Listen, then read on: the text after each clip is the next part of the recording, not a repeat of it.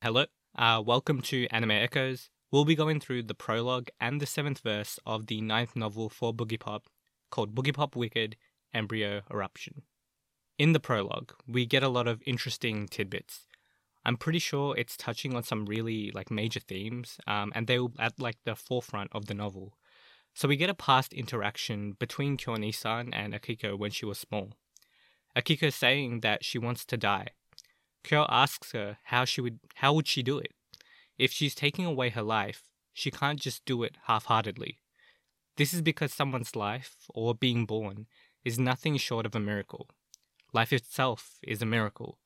If you want to oppose that miracle, then you need to show another miracle. He asks her the question, what is it that you want?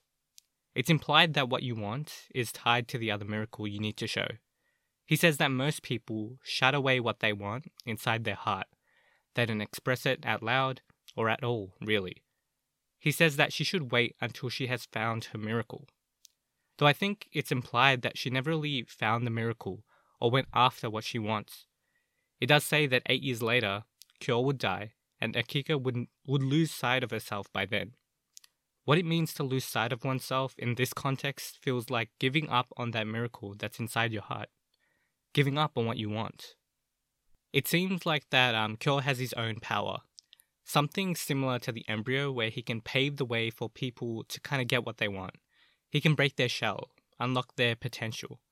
I get the feeling that breaking people out of their shell might be getting in touch with what people actually want, with what their hearts authentically desire. Maybe this idea also ties into Toru trying to find his own path. Like if we go based on the assumption that Toru's shell breaking by this current version of the Embryo is actually him going down the wrong path, then perhaps Toru needs to get in touch with his authentic heart and in effect get in touch with what he actually really wants, which is in effect what path should he go on. Like that might be the solution. So could the current iteration of the Embryo actually be creating a scenario where it feels like you're accomplishing your desires by having these newfound abilities, but in fact it's just a false heart, that you're just deluding yourself and just focusing on your new powers. When Toru says that he accomplished his goal, maybe he didn't. Maybe he's not actually in touch with what he wants deep down. Like what does it mean to become a samurai for him? What does he actually want? Now back to Kyo in the past when Akiko was also little. So Kyo wants to die. And what he wants deep down is to meet someone like Boogiepop that would tell him that all his worries were for nothing. He could then die in peace. But someone, I'm pretty sure this is Momota based on the 6th novel, copies his brainwaves, and I'm pretty sure this is how Embryo was created. Embryo does call himself an artificial wave. It's because he's just a copy of Kyo's brainwaves. Anyhow, Kyo is pretty disappointed in who comes to kill him. He wanted a Shinigami, not some random normal-looking guy. But he does say something interesting to his killer. He's effectively what he says. There's a bug inside of you, and that it's eating you up inside, and that it will determine your fate. Now this bug that's inside people, is this bug what people truly want, deep down in their hearts, like what their hearts respond to? And not getting in touch with it will eat you up. It says that the bug will determine the fate though, so maybe your desires and wants will determine your fate as well.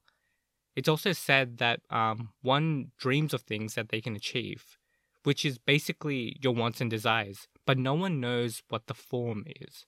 So interestingly here, what he's saying is that the way we truly achieve what we want is foreign to even us. Like it's something that we can't really recognize initially. I do wonder if this is because people lose sight of what they want really early on, and because of that, it's a surprise if they ever get in touch with what they want. Or if they're talking about the idea of people not knowing what they truly want deep down, and then because of that, it ends up being a surprise. Either way, the one thing I feel like the author is contending is that trying to find out what you want, regardless of how it comes about, is important.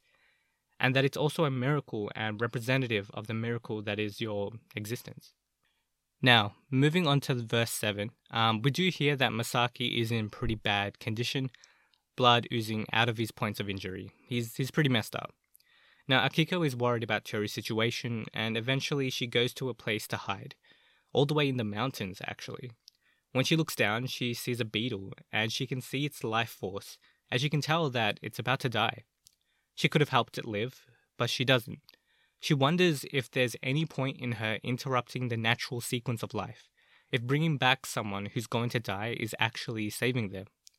At the end of this section, she does end up meeting an old lady who's about to die, so maybe in the next part, she'll have to contend with this question again.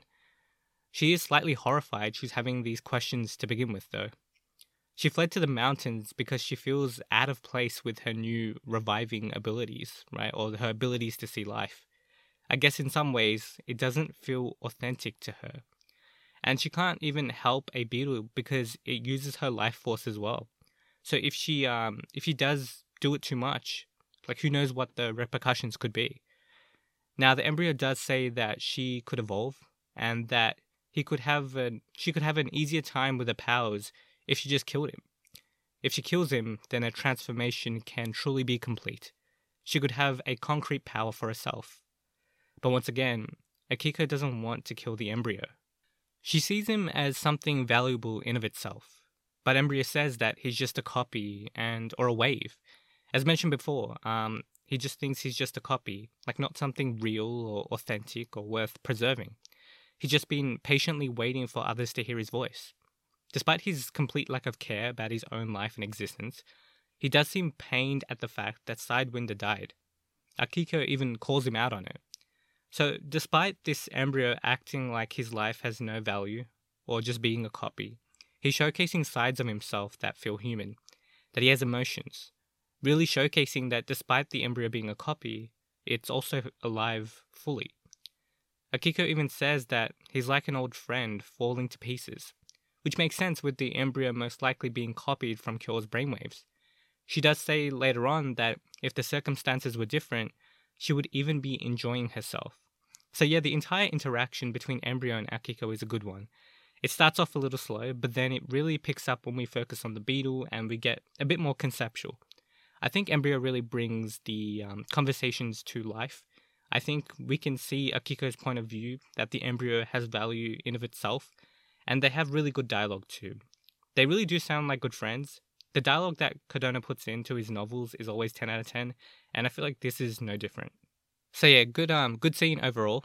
I'm really trying to figure out what's authentic and what isn't in the story. Like right now, I feel like the embryo itself is an authentic being, but the transformation it gives to others is perhaps inauthentic. When I say inauthentic/authentic, I mean for each person's heart, and also the embryo's heart as well. But yeah, now let's move on to Fortissimo, Pearl and like Hiroshi's section. So Fortissimo seems to be really rich. Like the place they're staying at has like a lot of fancy stuff. Like great carpets, huge TV, chandelier, all of that. You can tell that Fortissimo is rich as fuck, or at least has access to a lot of rich facilities, like because of his name or something. One of the two. Now I love this scene more than the Akiko/Embryo stuff because there was a tenseness in the scene.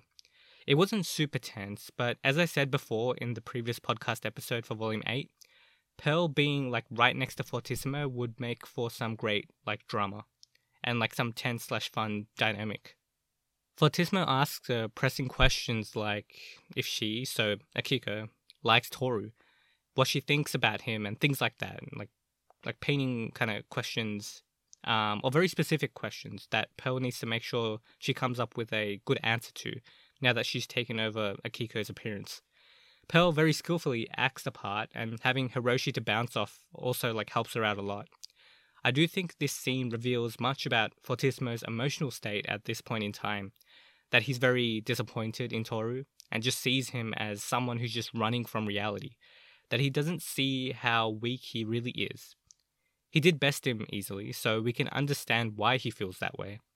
It was cool seeing Hiroshi like back up Toru and say that he's a samurai kind of in his defense. Fortissimo does try to discount it though. He actually explains something really fascinating that could also have implications about his character, like big implications. He says things like Bushido for the samurai and chivalry for knights were things that we created after the fact, like something we did to idealize the past. The samurai back in the day, or the knights back in the day, might have just been people, or like people who killed people, like nothing holy about them. They were just products of their time. It's actually implied that this interesting perspective/perception is actually from his own experience, that he might have actually been alive back then. I do wonder if that's true. Maybe it's not. I think you can have that opinion regardless of having been there, but you'd just be having that opinion without much evidence, I guess. Unless you ask like a historian or something, and they show you all the evidence for that time. Anyhow, this was a really great scene, as I said before, like just really interesting, and we learned like a lot as well. And once again, the dialogue is really, really good. Now lastly, let's jump to Toru. His right eye is gone, and blood is trickling down. He's not eating either. The police have this interesting discussion, focusing on what's going through Toru's mind.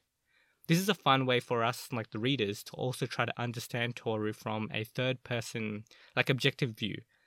Essentially, one of the policemen doesn't think that Toru's out of it. They actually think he's visualizing his next attack to his opponent, and they're not too far off, at least in intent. Despite Masaki being bedridden, Toru seems to not be able to set himself apart from his loss to Fortissimo. He wants to fight him again, but he's wondering if there's any meaning in doing that. Is he being egotistical and shameful? Well, we'll have to see. So yeah, it's a good scene to end off, and I also have to wonder, like, is he being egotistical for wanting to beat Fortissimo? Is it just petty revenge, or is it about proving himself? And does that actually matter? Is this what happens when you don't have a clear win or loss, like Jen said? You're drawn into the never-ending bout for violence. The fighting never ends because now he's using the sword. There's no clear win or loss, and so the fight is never over. Not until the enemy is dead. Is that what's going on here? Is that what that's part of that story was referencing as well? I think this is the case, actually. Open to it being wrong, but I'm also placed my foot down on it, and I'm keen to see if the next verse goes against it. But yeah, overall, the prologue and the 7th verse were really, really good. The 9th novel is shaping up to be like a really good one, and I like that we're immediately jumping into the mental states of multiple characters, including the Embryo. Keen to see what happens next, and once again, I want to thank the Threats to the World team for their translation, and please leave a comment or a like, that would be greatly appreciated. Follow me on Anime Echoes on Twitter for updates or Boogiepop art, and I'll see you guys next time. Thanks for listening.